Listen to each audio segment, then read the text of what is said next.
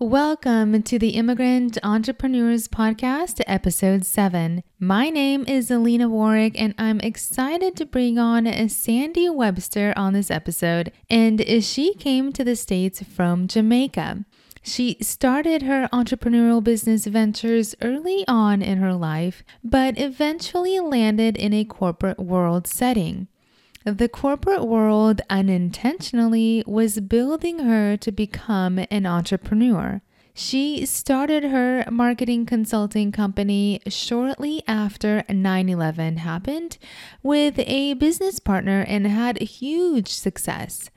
Let's hear all about Sandy's success story and listen to what she says about 401k plans and how she continues to innovate.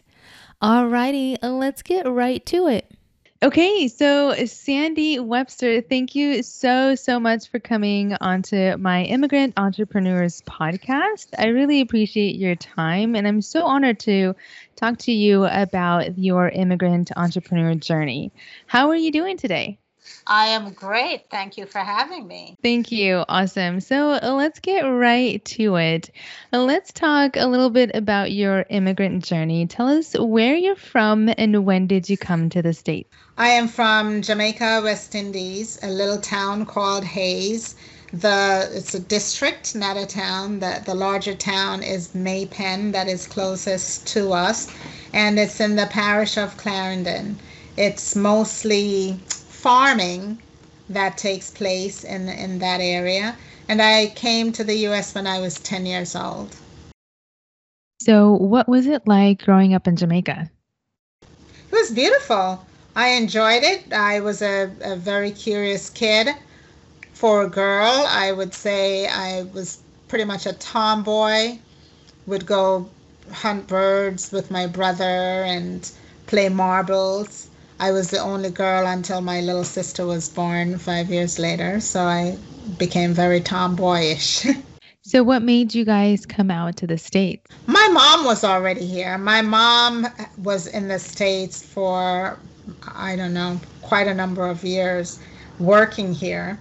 And she decided when I was 10 that it was time for me to come and start to go to school in the States. She saw that the school system here was a lot better at the time than it was in Jamaica. And she felt, okay, now's the time for you to move to come to New York. Love it. Love it. So Sandy, tell me a little bit about the struggles that you had to go through when you first came to the States. Some of the struggles, I think, now I'm looking back on it, I can't even call it a struggle so much as you don't know what you don't know when you come here. Mm-hmm. When you're only 10 years old and you're picked up and transplanted someplace else. Mm-hmm. Remember, I didn't come here by will. My mom told me it was time to come, and you do what your parents say. Mm-hmm. You don't really think about that it's a struggle. I think the struggle was for her to stay in Jamaica and have a decent job. And she had that here. So I never thought of it as a struggle. Some of the challenges, maybe as a 10-year-old that I went through, the school system was new. I had to make new friends. I think that's the same thing that any child goes through when their family moves, whether it's to another country or to another state or another neighborhood. Those were my challenges, was more in being a new child in a new country. So let me guess, you probably didn't know any English until you were dropped off at school. We spoke English in Jamaica. That was not a problem at all. It's an English country. It was a British country until we became independent. So we spoke English. The challenge is there's a patois, a dialect that is spoken in addition to English. So a lot of young people speak that dialect, so that it's easier in school. It's easier to communicate with your family, but English was the first language, and we go back and forth. When I came to this country, maybe not my English, but my accent was a challenge for some kids. And kids could be mean. Kids could be mean, especially if you come from a different country. They just know people who are like them, and they can think that they just think someone different is, I can't say the word bad, but they notice the difference. Right. So were you raised in an entrepreneurial family? Did your parents give you any wise advice regarding entrepreneurial successes? My grandmother gave me more entrepreneurial advice than anything else, or I should say anyone else. My mom was a worker. She was a seamstress. I come from a family of seamstresses and bakers, great cooks and bakers and painters, pretty much people who use their hands a lot. And my grandmother is the one that always told me that as long as I have a skill, I'll never be out of work. She truly felt that. Even if you had a desk job and you could use your brain, you should always, always learn a skill that you can do with your hands or some way of making a living. And that resonated with me. So even though I didn't love dressmaking, I learned how to be a seamstress at a very young age, because that's something I knew I could always have, right? And I bake, even though I don't love baking. I'm an excellent baker. Aww. I'm an excellent baker, but I give it away. I don't love to eat the stuff that I bake. Too good. Awesome. I love it. So before you tell our listeners about how you opened your company, tell me a little bit about the path you took. Did you try going into any other fields before starting your business? Yes. Before I started I should say which business, because I started at a very early age doing my own business. I started as soon as I came to this country around 10. I started babysitting. I moved into a Jewish neighborhood in Brooklyn. I was one of very few Black kids in the neighborhood, and I started babysitting. And I started turning on lights before I started babysitting, because in the Jewish community on Fridays, Friday to Saturdays, they're Sabbaths, and they cannot turn on any lights, use anything electrical. So I was the designated person to turn on the lights, and I charged $1.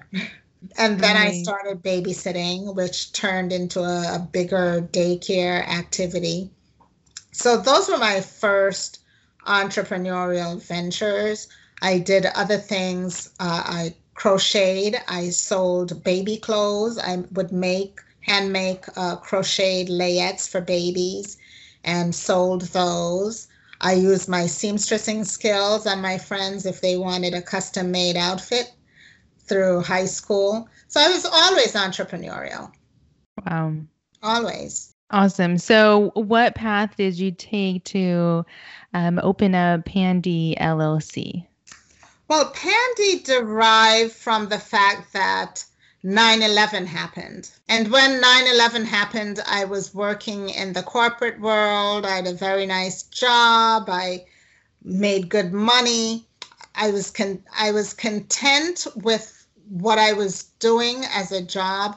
I wasn't content as a fulfilling, rewarding thing that I was doing. I knew I was reaching the end of my rope in the corporate life. So in one sense, 9/11 had perfect timing, because I was already planning how to escape the corporate world. I had started to invest in houses and renting them out as a means of income for when I left. When I started buying up houses, 9/11 happened, I would say less than a year after that. I was in the middle of buying a house when it happened, and I had to close the deal. But I just started preparing myself for eventually leaving the corporate world. I knew I wanted to be an entrepreneur. Another thing that my grandmother always said was, if you don't control your own destiny, you'll always be broke. Wow. That's And so powerful. being an entrepreneur is controlling your own destiny. You're responsible if you get paid. You're responsible if you don't go out there and hustle. It's all on you. Mm-hmm. I knew I wanted to continue on an entrepreneurial path, and corporate world prepared me for that. I was an executive. I went to grad school while I was in corporate, actually undergrad and grad school. Got my MBA, managed a budget. I did everything I needed to do in the corporate world in order to start my own business. I worked with customer service. I knew collections. I'm not sure what part I did the technology side. And it was all a perfect storm, because when I started my company, when you're a startup, you have to do everything on your own. Mm-hmm. And I was more than capable. I had a business partner, thankfully, and she also came from corporate. We worked together. And I didn't look back. I felt very confident in the skills that I acquired in the corporate world, that I could translate that to my own business. And I did. Wow. And how old were you when you started that business? My consultants to go after 9/11. Yes. I was just I turned 40. I was 40. Awesome. I I turned love it. 40 the same year 9/11 happened, the November after 9/11. And then the next year I started my company, a couple of months later. So tell us a little bit about your company and what it does. Well, what it did, I can tell you about the company I left to start, and then can tell you about what I do now. Awesome. The company that I left corporate world to start was called Consultants to Go, with a number 2. I'm sure if you Google it, it's still out there somewhere. We were a marketing company when we started out. We provided marketing consultants to Fortune 500 companies. In the beginning, it was Sandy and Peggy, who was my business partner. We did the consulting ourselves. And then as we grew and found more projects, we hired moms, ex-executives from the corporate world who decided to stay home because they couldn't get a flexible work arrangement or the ability to work from home. And so these really senior women dropped out of the workforce. We decided to hire them so that they can get back into the workforce, as well as make a viable salary for their families. And they had to work from home, or they could choose their own schedule if they wanted to go into the project once or twice a week or every day. They had their choice of what they wanted to do. So we had a captive audience for that, and corporations really, really needed the skill set at the time after 9/11. They didn't want to hire more employees, and so they'd rather use our consultants. So that worked out perfectly for us. We grew from starting out in the financial services industry to adding the telecom industry, insurance industries, retail. We just expanded horizontally, right? Awesome. And so that company, we grew, Peggy and I. We had it for about 16 or 17 years. And we sold that company in 2018. We sold it because we added on analytics as a practice. And as you know, analytics is growing right now, and data is king right now. So that company has probably doubled or tripled since we sold it in 2018. Happy about that, because that was a good decision for us to sell, and it was a good decision for them to buy. Some of our employees are still there, so I'm very thankful for that. After we sold the company, Peggy and I moved some of the assets that we had that we did not sell into our own company called Pandy, which is acronym for Peggy and Sandy. It was really just a holding company. We still have the company. We built apps. We published books. We have our books, black and white, stripe gold. That's one of our ISBNs, and we published that.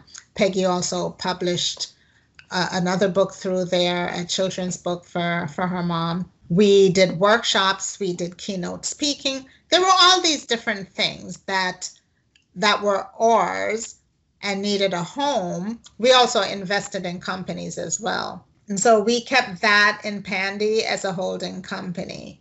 Fast forward, I took some of the workshops in speaking from Pandy and moved it over into my own company, which is Sandy Webster LLC.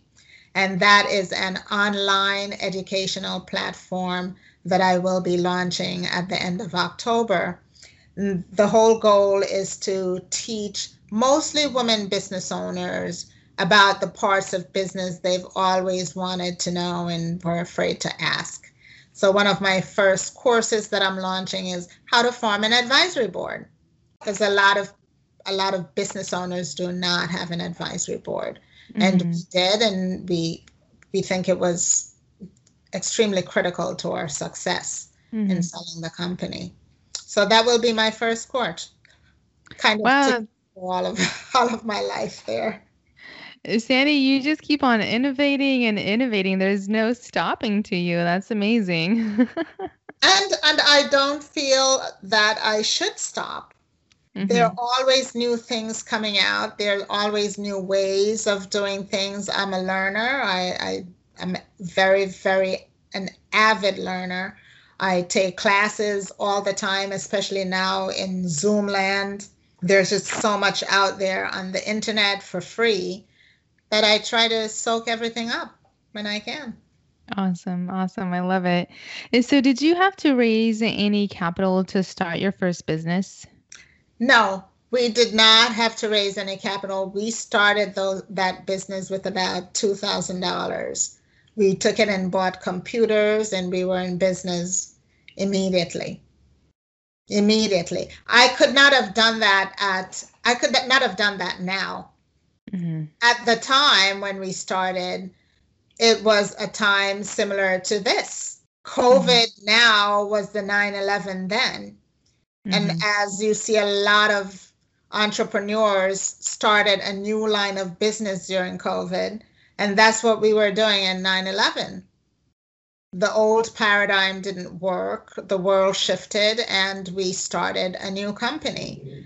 We didn't need much to start it, just like people are not needing a lot now, but creativity and ingenuity. If I was starting that same company now, yes, I would need a lot of funding, a lot. So it seems like you're well versed in the 9/11, so you're sailing smooth due to COVID. Well, I find that I strive in this environment. Right. I'm able to think fast and think what are the needs of the customers at this time, and move with that. Awesome. So Sandy, did you prepare yourself in any way, like taking courses, going to events, or reading a bunch of books that would prepare you for your entrepreneurial path? When I dove into it, I did not read a whole bunch of books at that time.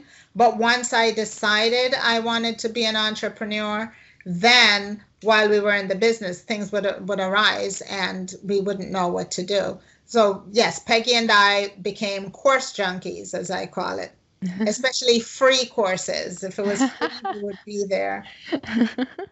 And that's how you learn. The things that we didn't know, we're very grateful. We had quite a few people who would just take us under their wings and taught us what to do, told us where to go to get the information. We went to SCORE. I went to SCORE. The SCORE is an organization that helps business owners. They're all ex-corporate executives and volunteers, and they will help you start a business plan. If you Google them, they're throughout the US. So I went to SCORE. I went to SCORE first as a volunteer, a marketing volunteer to help nonprofits. And I wound up taking a class or two there that helped me in return. I also did a lot of courses with, the chambers of commerces have free courses for entrepreneurs. You can find the government has free courses. If you Mm-hmm. go to New York City, they have new few courses for entrepreneurs. There's a small business services in New York City that is excellent. I Mm-hmm. now mentor part-time in that program for small business owners. And a lot of the colleges have free or very, very low cost courses for business owners. So I took wherever I could get it. Mm-hmm. You were soaking all of it in. Yes. Yes. I'm a learner and I'm a teacher, but I learn as much as I teach. Awesome. I love it. I love it. And so I'm really interested to know, how do you look at failures and how do you overcome them? I don't consider anything a failure. For me, it's a try. We tried it and it didn't work. I refuse to think of things as failures. When I do, my people will not try anything new. And especially if you're living in a world where you have to pivot, and pivot is the key word of this year, Mm-hmm. you have to think on your feet and you have to try things. I learned a little while ago.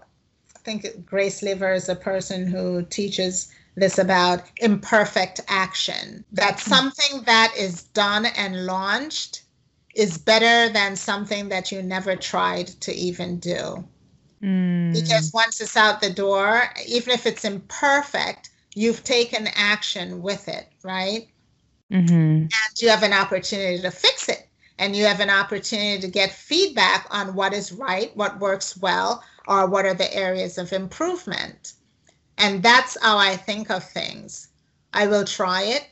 If it doesn't work, I don't deem it a failure. Maybe I tried it at the wrong time. Some Mm-hmm. things are seasonal. Maybe I should have tried it in spring and instead I was trying it in winter. I always go back to things as well. Try it Mm-hmm. a different way until something clicks. And you also have to know when to abandon as well. Mm-hmm. If you've given it the good old college try and it doesn't work, then abandon and try something else. Failure isn't failure until you quit, right? Yes. Yes. Right. Right. Awesome. Awesome. I love it. And so let's chat a little bit about successes. But before you get to answer that question, I just want to prep you. The reason why I ask about successes is to show the immigrants that they can do it too.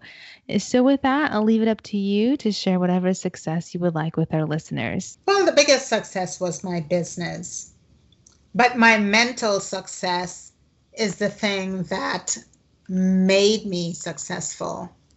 I have the ability to focus maniacally on a task that I want to get done, and I won't stop until it's done. I've known that about myself for a long time. It can be crazy from the outside looking in Mm-hmm. that I get that focused, but I do. Laser focus helps me to be successful.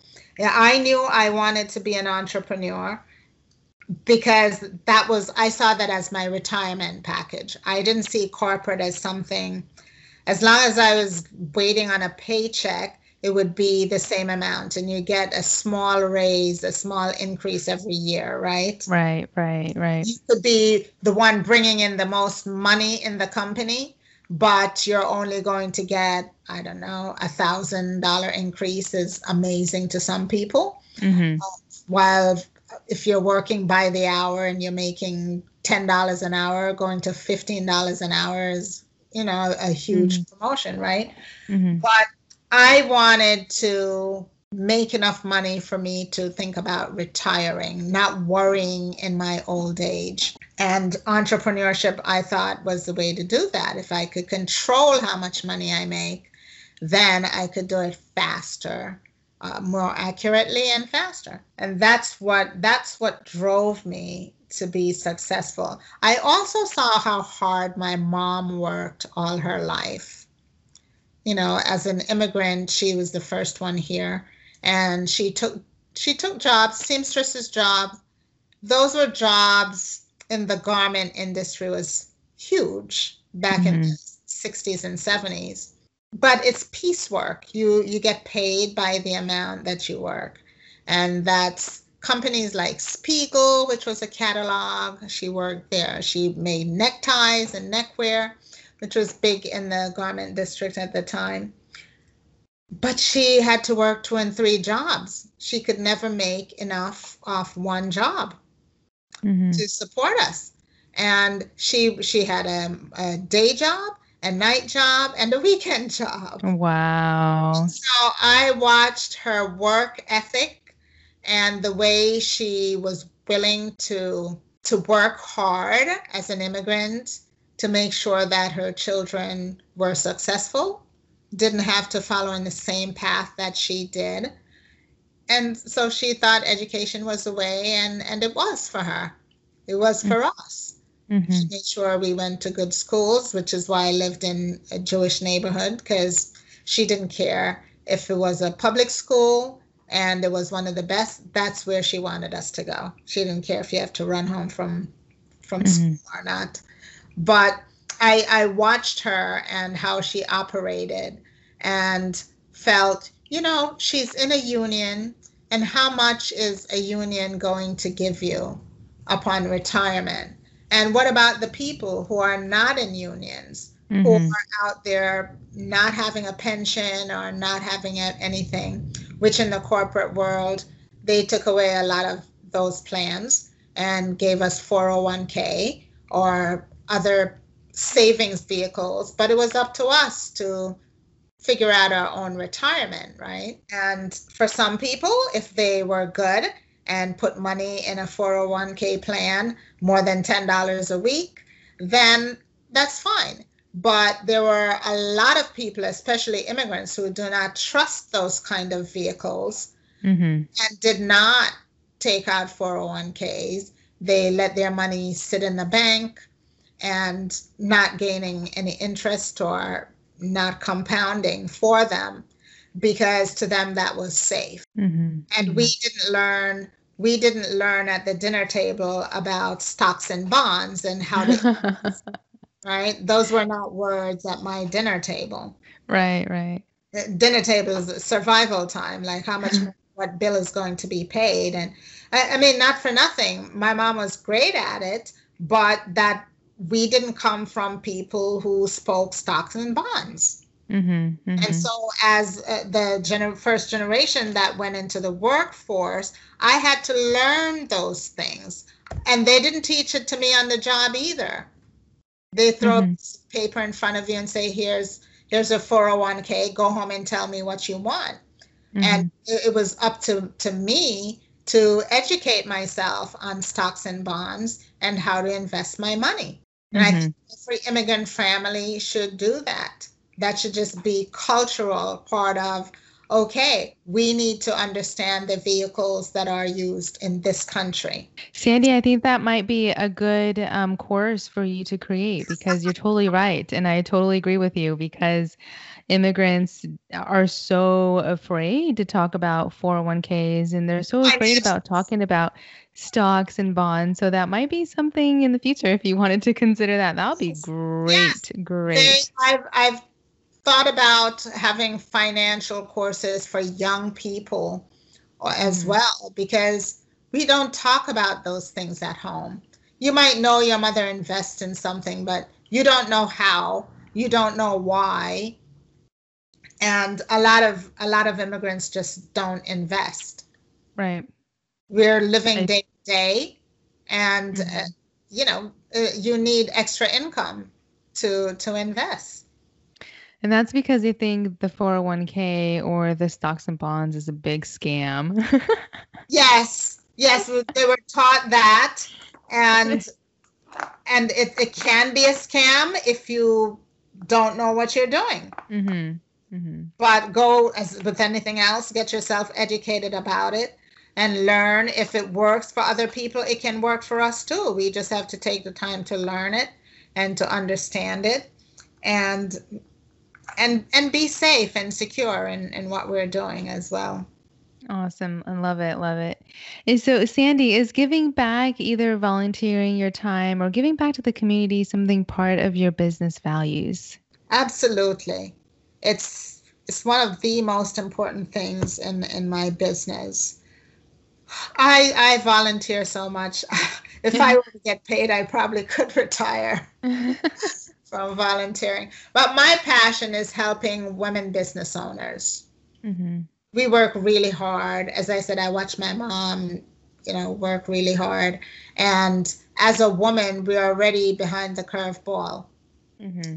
All the stuff that's going on now about making sure we have parity. It's 2020 and we don't have parity. Mm-hmm. Whether in income, we don't make the same amount of money men make, even if we do the same job. So all the equality stuff is just kind of bubbling to the top right now. But women have a hard time still in the workforce. We don't get money. We don't get financial advice. We don't get the things that we need, especially with so many single moms out there. We need that to be successful for our children. And we don't get that advice, not unless we know to go get it, right? If someone tells us, but it's not easily and readily available to us. Sometimes it's available, but it's going to cost money that you don't have. So therefore, it's not available to me if it's not cost effective. Right. Thank you so much for sharing that. Sandy, did you have any mentors that helped you out at the beginning stages of your entrepreneurial path? I've had mentors throughout my career.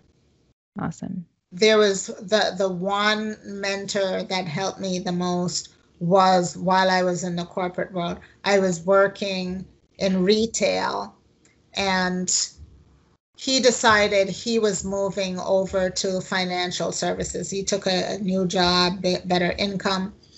And he always told me, he was a white man, and he said to me, you need to make sure you go back and finish school, Sandy, because no one will ever tell you this, but I'm telling you, a lot of people will not hire you unless you're way, way better than white people. He says, I'm a white man and I'm telling you that. I want to see you succeed. I think you have the drive, but you must go back to school, because the same job that someone who's not an immigrant and not a woman, they would need just a high school diploma to have that job. But as soon as they see me coming, they're going to need a college degree for that same job. They're going to request a college degree. He said, I want you to go back to school and get your college degree. And I did. I listened to him, and it's the best thing he ever did. He also brought me over to the new company where he was working. He got me a job there, and that's how I grew in my corporate career. I started out as a secretary and worked my way up to the director level. Amazing. That's so powerful. Thank you so much for sharing that. So what are some things that you would advise the next aspiring immigrant that wants to start their own business listening to you right now? The person listening to me right now, well, hopefully they have some ideas of what they want in mind. But don't just jump into it. I used to tell people at one point, oh, just jump into it, just go do it. But a business takes planning. And the more you plan up front, the easier it is to launch. The more focused you will be, because you know the direction in which you're marching. If you don't plan it out and just you're opportunistic about it, I'm not saying you can't be opportunistic. If the opportunity comes up, take it, but then sit and do the planning behind it. And when I say planning, know who your audience is. I'm doing that right now with the new business, the online education. To whom am I speaking? Who's my audience? Who's going to buy this stuff, right? In common language, who's going to buy this thing that you're making or building? What are the service that you're selling? And be very specific about it. Is it men? Is it women? Is it men and women? like, is it young people? Is it just for a certain age group? Is it for senior? Like, get as specific as you can. And I always say, build a picture of that person. If you could find a cutout in a newspaper and say, this is the person that I'm selling it to, and give it a face, then you know how to market yourself and present yourself to your audience. But take the time to do the legwork. I don't care if it's an escalated time frame, but having something down on paper gives you a roadmap, much better roadmap. For a business plan is a roadmap. You probably just need a one-page business plan that kind of projects out how much of my widgets do I need to sell in this business. But having a clear mind about those really initial things will help you a lot in your business as you go forward.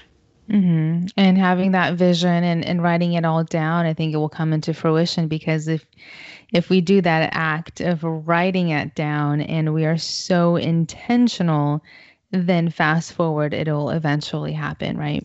And with that, Alina, I would say you have to be intentional, but ask other people. Don't be afraid to do the research on it. If you build one widget, show it to 4 or 5 people and say, do you like using it? Try using this and let me know how it works. And you take that, the areas for improvement, and you put back into your widget and keep improving. If it's something they like, you keep that and then add on to it. But if you just go out there without doing some mini research, you'll probably fail, or you'll spend a lot of money unnecessarily trying to correct things that are done. So go out slowly and then build it up. Awesome. I love it. I love it. So we'll wrap up with these last super fast questions, if that's okay with you. Sure. Okay. What time do you normally start your day? That's a good question.